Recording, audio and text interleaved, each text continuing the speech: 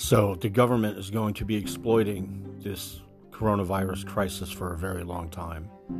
There are too many people benefiting from it for it to go away anytime soon. So believe me when I tell you that COVID-19 is going to be around for a while. They're going to milk this one for as long as they can. Get away with it. Folks, the emerging security state is the new war on terror. You need to be ready for the long haul.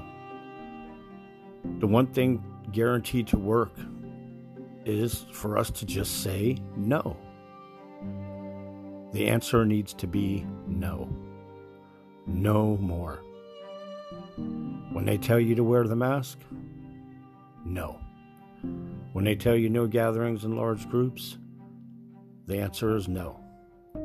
The answer needs to be a no all across this country.